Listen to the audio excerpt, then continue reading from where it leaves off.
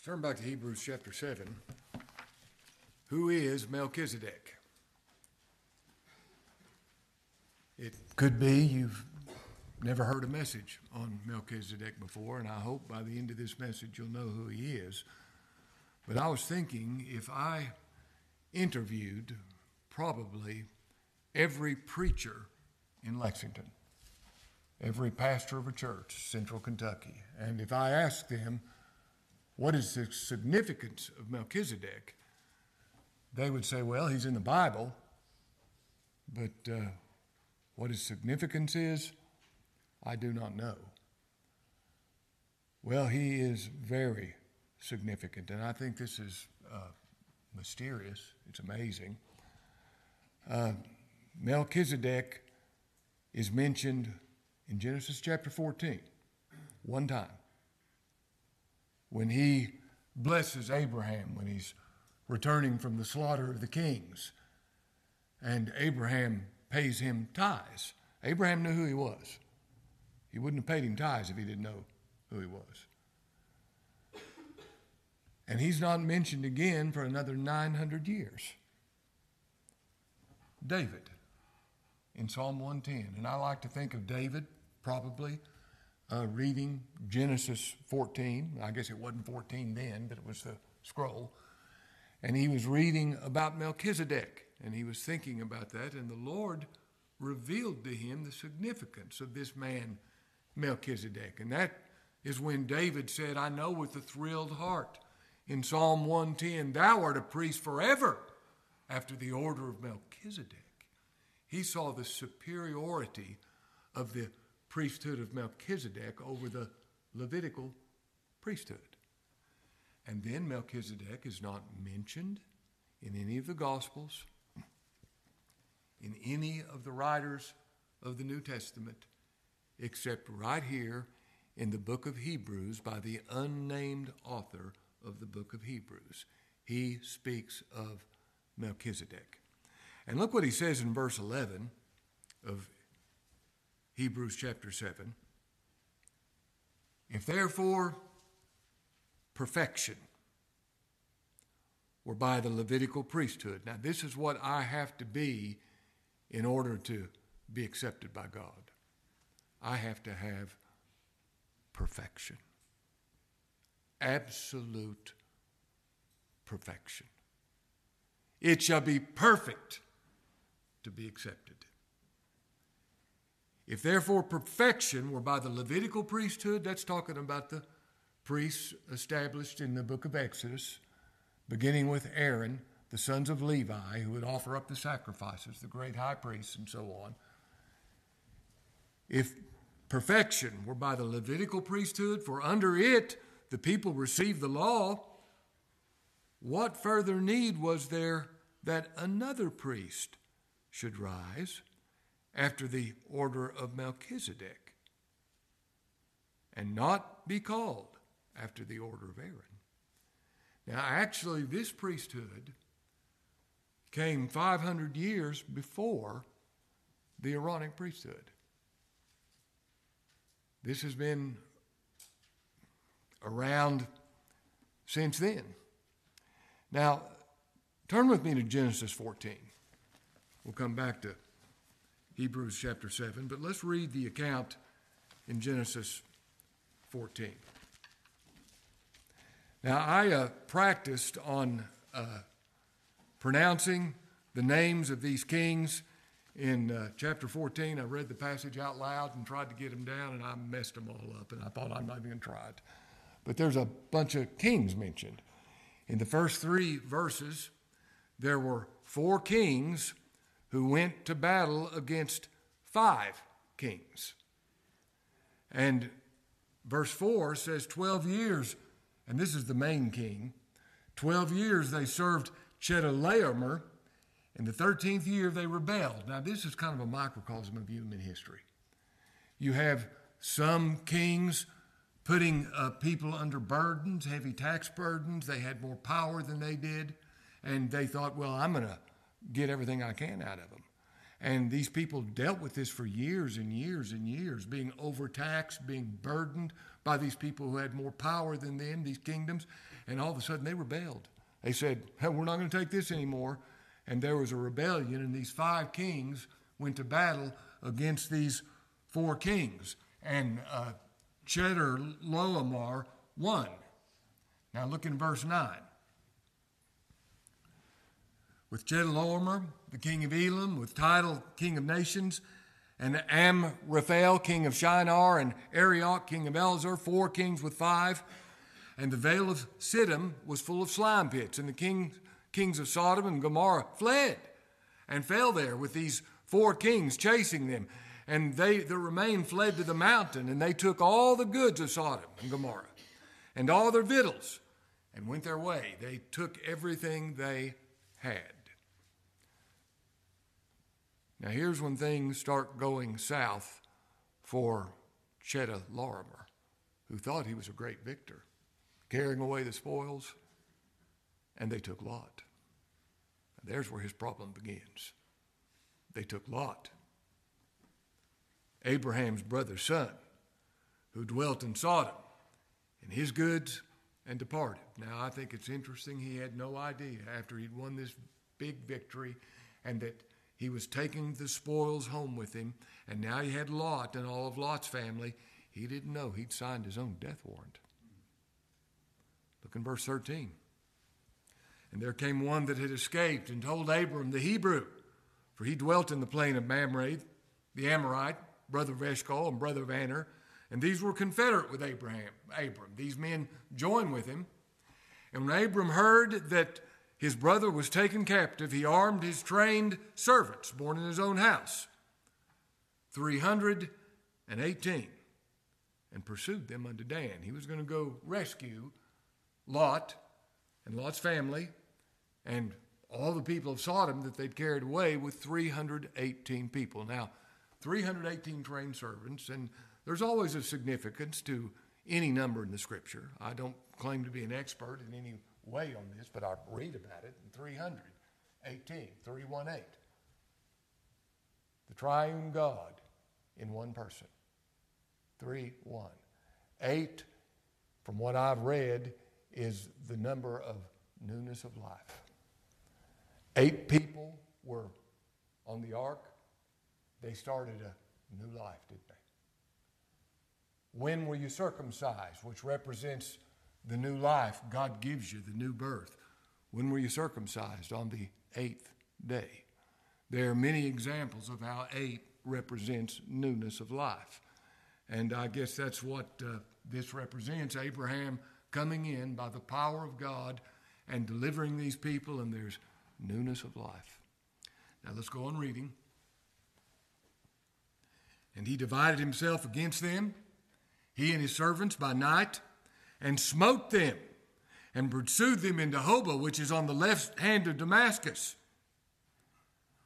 You know, this is called the slaughter of the kings in the New Testament. He annihilated everybody in delivering Lot. And he divided himself against them, he and his servants, by night, and smote them, and pursued them unto Hobah, which is on the left hand of Damascus. And he brought back all the goods, and also brought again his brother Lot and his goods, and the women also, and the people. He delivered all these people. And the king of Sodom went out to meet him after his return from the slaughter of Chedorlaomer. Here it's called the slaughter. I mean, he destroyed all of these people in delivering Lot. And of the kings that were with him at the valley of Shaveh, which is in the king's dale, he slaughtered all of them. And then this almost seems out of place. And Melchizedek. Here's his first mention. And Melchizedek, king of Salem, brought forth bread and wine. And he, notice was is in italics, he, the priest of the Most High God. Now, the writer to the Hebrews tells us, king of Salem, he says first, he's king of righteousness. After that, he's king of peace. First, righteousness, the king of righteousness. Now, who is the king of righteousness? What man could have that title? Can you imagine somebody saying, there's Todd, King of Righteousness? You'd wince. How offensive. How wrong. There's only one man that title fits. The Lord Jesus Christ. King of Righteousness. As far as that goes, there's only one other man that was both a king and priest. He's the priest of the Most High God, and he's the King of Righteousness and the King of Peace. Who's the only other man that was both a king and a priest? The Lord Jesus Christ. Anytime a king in the Old Testament tried to take the office of a priest and started offering sacrifices, what did God do? He killed them. There's only one who is king, priest, and that's the Lord Jesus Christ. And I love the way the writer to the Hebrews says, he's first King of Righteousness. After that, he's King of Peace. Now, the only way I'm going to have peace, real peace, the peace of God, is if I am perfectly righteous, without any sin, sinless, perfect before God. And only when I have perfect righteousness do I have peace. If there's anything left out of that perfect righteousness, I don't have any peace. I think somehow it's not going to fare well for me. But oh, if I'm perfectly righteous, having the righteousness of Jesus Christ as my personal righteousness, I have peace. Peace with God through our Lord Jesus Christ. Now, Melchizedek, king of Salem. Salem is the early name of Jerusalem, and it means peace. Brought forth bread and wine. And he was the priest of the Most High God. Now, since when does a priest bring bread and wine? What's a priest bring? A blood sacrifice of an animal. This priest brings bread and wine. And I have no doubt that this priest is the Lord Jesus Christ, and this prefigures the Lord's table. Bread and wine. He's the only priest that could bring bread and wine. You see, his work is finished. He accomplished salvation. And he didn't bring the blood of a slain beast, because the blood's already been shed from the foundation of the world and accomplished. Now, he would have to come in time, several thousand years later, to die as the Lamb of God, but he comes to Abraham as the priest with the sacrifice already accomplished. And he brings bread and wine as the priest of the Most High God.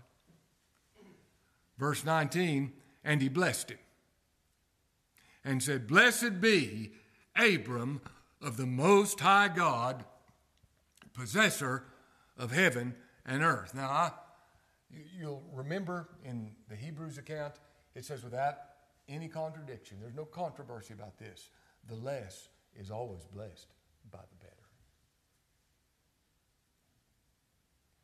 You can be a blessing to me, and you are a blessing to me, but you can't bless me. You know, when people say, I've heard people say to me on several times, "Bless you." I'm thinking, oh, you can do that? I don't want to be facetious. I know they mean well, but there's only one who blesses. The less me is blessed at the better. I can be a blessing to you. I hope I am, but I can't bless you. But this man blesses. Melchizedek, the priest. And I love the way he's called the priest of the Most High God. Oh, he is the Most High God. You can't even give words that are suitable for his highness, his glory, his majesty. He's the priest of the Most High God. He's the eternal priest of the Most High God. He blessed him and said, "Blessed be Abram of the Most High God, possessor of heaven and earth." I love the way he's called the possessor of the heaven and earth. You see, the earth is the Lord's, and the fullness thereof, the world, and they that dwell therein. I love the way the Bible begins. In the beginning, God created the heavens and the earth. You know what that means? It's all his. You know, you're breathing his air right now. You're in his world. It belongs to him. He's the possessor of the heaven and the earth. Blessed be the Most High God, which hath delivered thine enemies into thy hand. Now, how did Abraham get this amazing military victory with only 318 people against all these kings, all these armies? Because the Lord delivered them into his hands. That's his only reason for victory. And he knew that. He understood that. And he gave him tithes of all. Abraham knew who he was, and as the priest, he gave him tithes of all that spoil. Now, somebody's thinking, does that mean the Scripture teaches tithing, giving 10% of your income? Is that how much we should give? Well, maybe you ought to give more. Maybe you ought to give more. But it's not teaching tithing.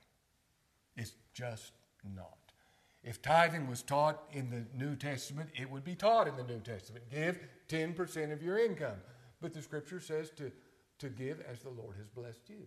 As a man has purposed in his heart, so let him give. There's no law. Tithing is law. It's a law of the Old Testament. You can give everything you got. You can give a nickel. It doesn't make you give. And this thing of tithing, somebody says, well, is that teaching tithing? No, it's just teaching about how great Melchizedek is. He is so great, he is so infinitely glorious that Abraham, the patriarch, paid tithes to him because he knew who he was. The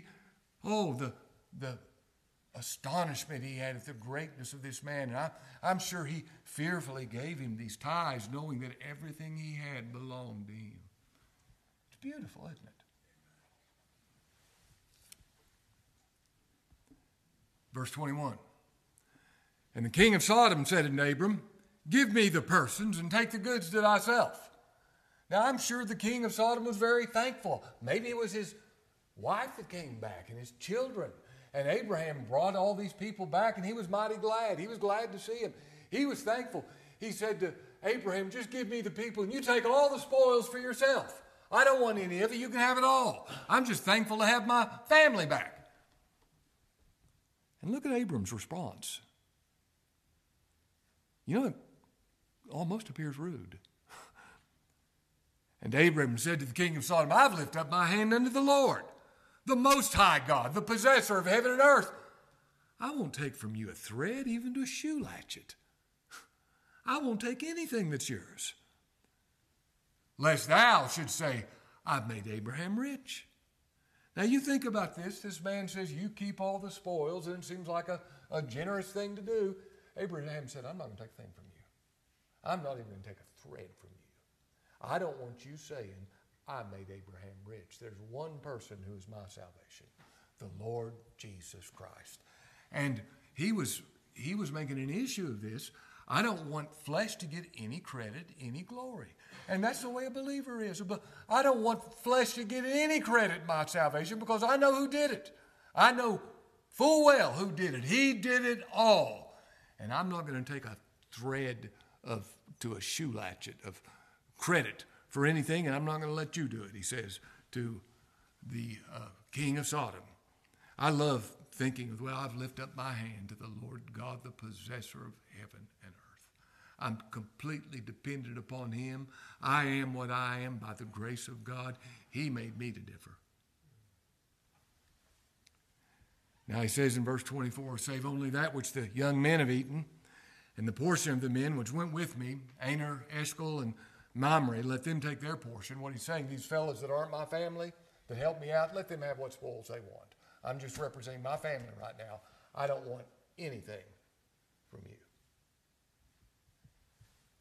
Now, we don't hear about this man for another 900 years. That's the only time he's mentioned. And we don't hear of him only one more time in the Old Testament for another 900 years. Now, turn to Psalm 110.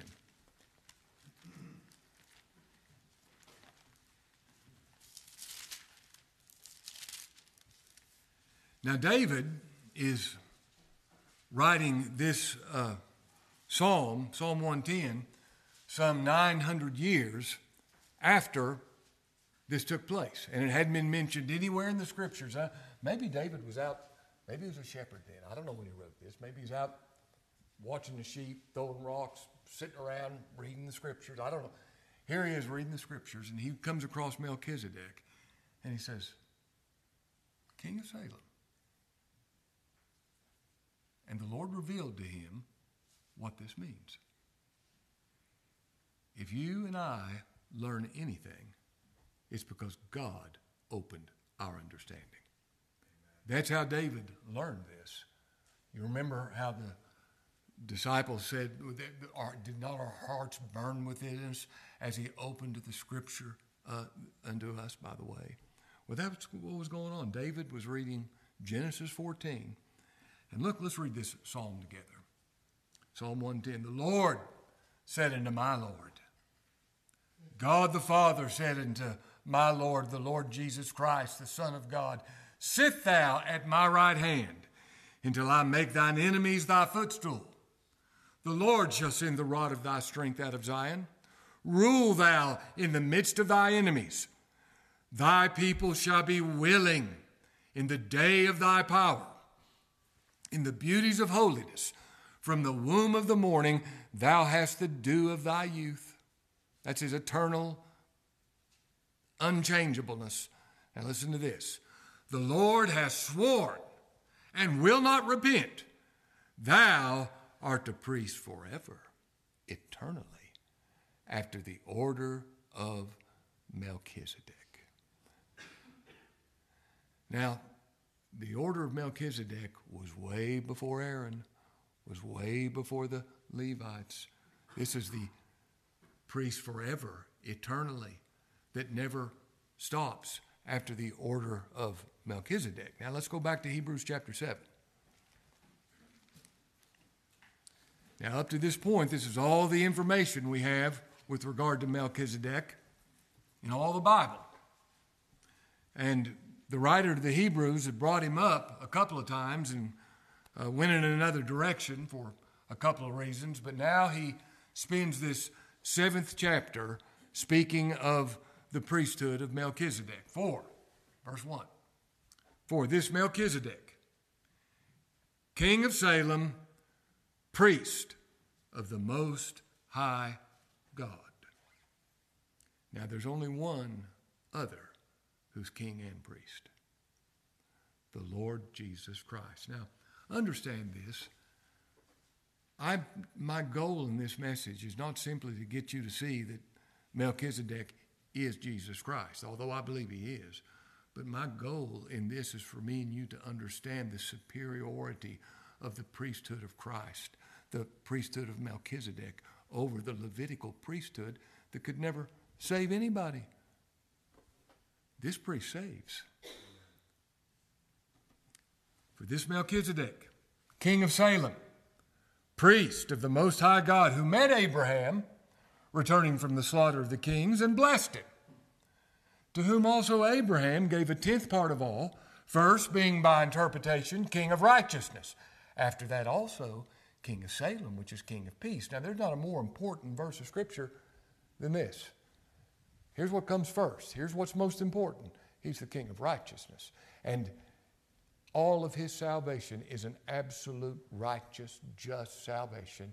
And he makes everybody he saves perfectly righteous. You have the very righteousness of Jesus Christ as your personal righteousness. I don't know of anything that makes me happier than that. His righteousness is my righteousness. Now, after that, peace. Peace. Now, if he's not all my righteousness, you know how much peace I have? None. But if he's all my righteousness, peace. Where does peace come from? Having him as your righteousness. And you may not even feel it, but he's at peace with you. I mean, it's nice to feel it. I love the feeling of peace. But even if I don't feel it, I have it because I have it in Christ Jesus. Now listen to this description of this man Melchizedek. without father, without mother, without descent, without a pedigree, without genealogy, having neither beginning of days nor end of life. He was never born, and he never died. You know, it's amazing. I started trying to read up on what people said about Melchizedek, and most people said, well, he was probably Seth. Shem. Shem. And Shem was alive at that time. And I thought, where do you get that from the scriptures? It says he didn't have a mom or dad. He was never born. He never died. Without father, without mother, without descent, having neither beginning of days nor end of life, but made like unto the Son of God, abideth a priest continually.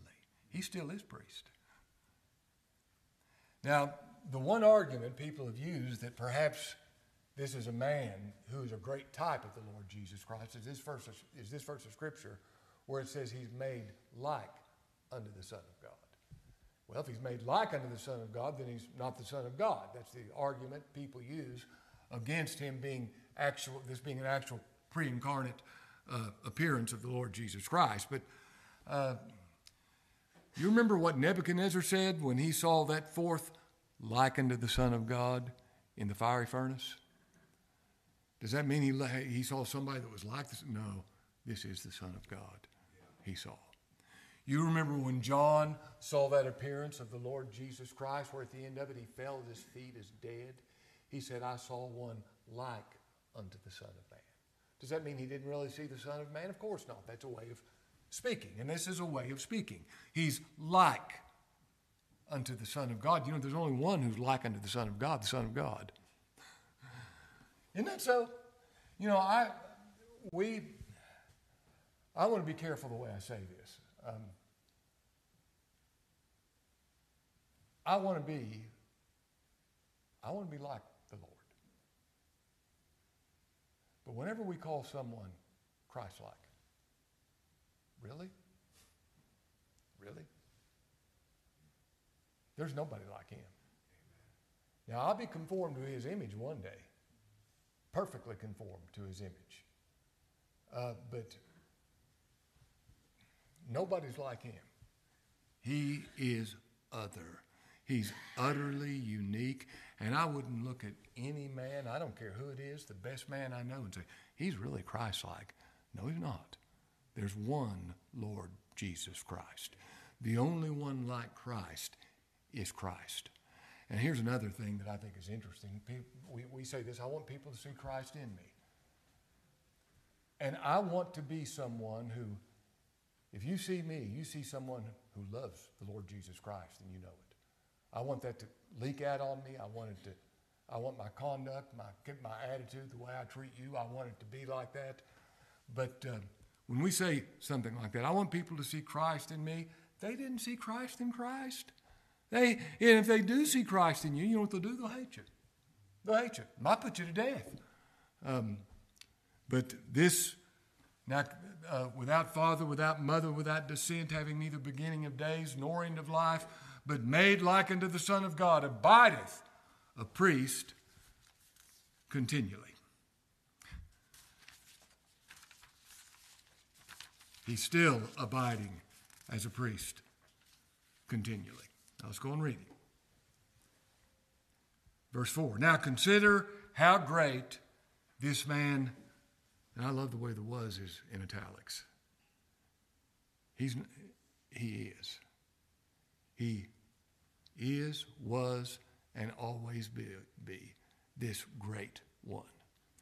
You consider how great this man was, is, and always will be, unto whom even the patriarch Abraham gave the tenth of his spoils. Abraham paid tithes to him. Now look down in verse 9. I'm going to be preaching on this in the next week or two. But look in verse 9. He says, I may so say Levi also, who received tithes. Now Levi is the Old Testament priest. The priest came out of Levi, and they gave him tithes. And all the Old Testament priests tithes. They didn't have their own property. They were supported by the people, and they paid them tithes. Now look what he says. And as I may so say, Levi also, who received tithes, paid tithes in Abraham, for he was yet in the loins of his father when Melchizedek met him. Levi, the man who received tithes, paid tithes. This is how great the Lord Jesus Christ is, and this is how superior his priesthood is to the priesthood of the Levites. Verse 5, for verily they that are the sons of Levi, who receive the office of the priesthood, have a commandment to take tithes of the people according to the law, that is, of their brethren, though they came out of the loins of Abraham. Even though they're receiving tithes, they paid tithes to Melchizedek because they were in the loins of Abraham when he did it. But he whose descent is not counted from them, he didn't have a Levitical priesthood or pedigree, but he whose descent is not counted from them received tithes of Abraham and blessed him that had the promises, and without all contradiction. The less is blessed of the better. Now here men that die receive tithes, but there he receiveth them, of whom it is witness that he liveth. You know, Melchizedek's alive right now. He's eternal. He's the Son of God. And what a difference the fact that he lives. Look in verse 16. Verse 15, I mean. And it's yet far more evident that after the similitude of Melchizedek, there arises another priest who is made not after the law of a carnal commandment. He's a priest just because he was a Levite. Now you think of how many bad priests there were. I mean, think of Nadab and Abihu. Think of the sons of Eli. I mean, there were just some really evil men that took the office of priesthood because they were born to it. That's not going to happen here. This is the eternal Son of God. He was made not after a carnal commandment, but after the power of an endless life. For he testifieth, thou art a priest forever, after the order of Melchizedek. For there is verily a disannulling of the commandment. That's talking about the Levitical priesthood. That's talking about the whole Levitical system. That's talking about the whole Old Testament economy. There is a disannulling of the commandment because of the weakness and unprofitableness thereof. And that's strong language, isn't it? But here is why that's language is used. Verse 19, for the law made nothing perfect, but the bringing in of a better hope did, by the which we draw nigh unto God. Inasmuch as not without an oath he was made priest. For those priests were made without an oath, but this with an oath by him that said unto him, the Lord sware and will not repent. Thou art a priest forever after the order of Melchizedek. By so much was Jesus made a surety of a better testament, and they truly were many priests because they were not suffered to continue by reason of death. They die. But this man, and I love the way man is in italics, but this, what do you call him? Words can't even express who this is.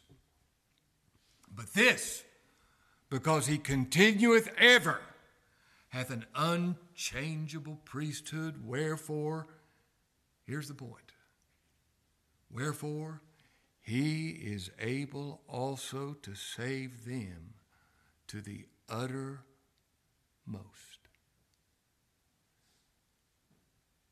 That's a big word, isn't it? To the uttermost. That come unto God by him, seeing he ever liveth to make intercession for them. Do you know right now there's somebody in heaven, a man, the God-man, and he is making intercession for every one of his people. And every prayer you pray, you're probably ashamed of it. He takes it and makes it a sweet smell to God because of who he is. The great high priest after the order of Melchizedek. Now you look at even Aaron, the first priest. He was a weak man, wasn't he? He did a lot of bad things. He got in a lot of trouble. He believed wrong and just on and on. And he died. He was a Levite. This is the priest that never dies. This is the eternal priest seated at the right hand of the Father. Look at verse 8. And here men that die receive tithes, but there he receiveth them of whom it is witness, he liveth. He liveth. You look into his tomb, you know what's there? Nothing. You know why? He liveth. As our priest, he brings his own blood before the Father, not the blood of an animal. He brings his own blood before the Father, and the Father accepts him and everybody in him. Now, the Levitical priesthood, God gave it to teach us things about the gospel, and we're thankful for it. But this priesthood is utterly superior. A priest forever after the order of Melchizedek, King of righteousness, King of peace. Let's pray.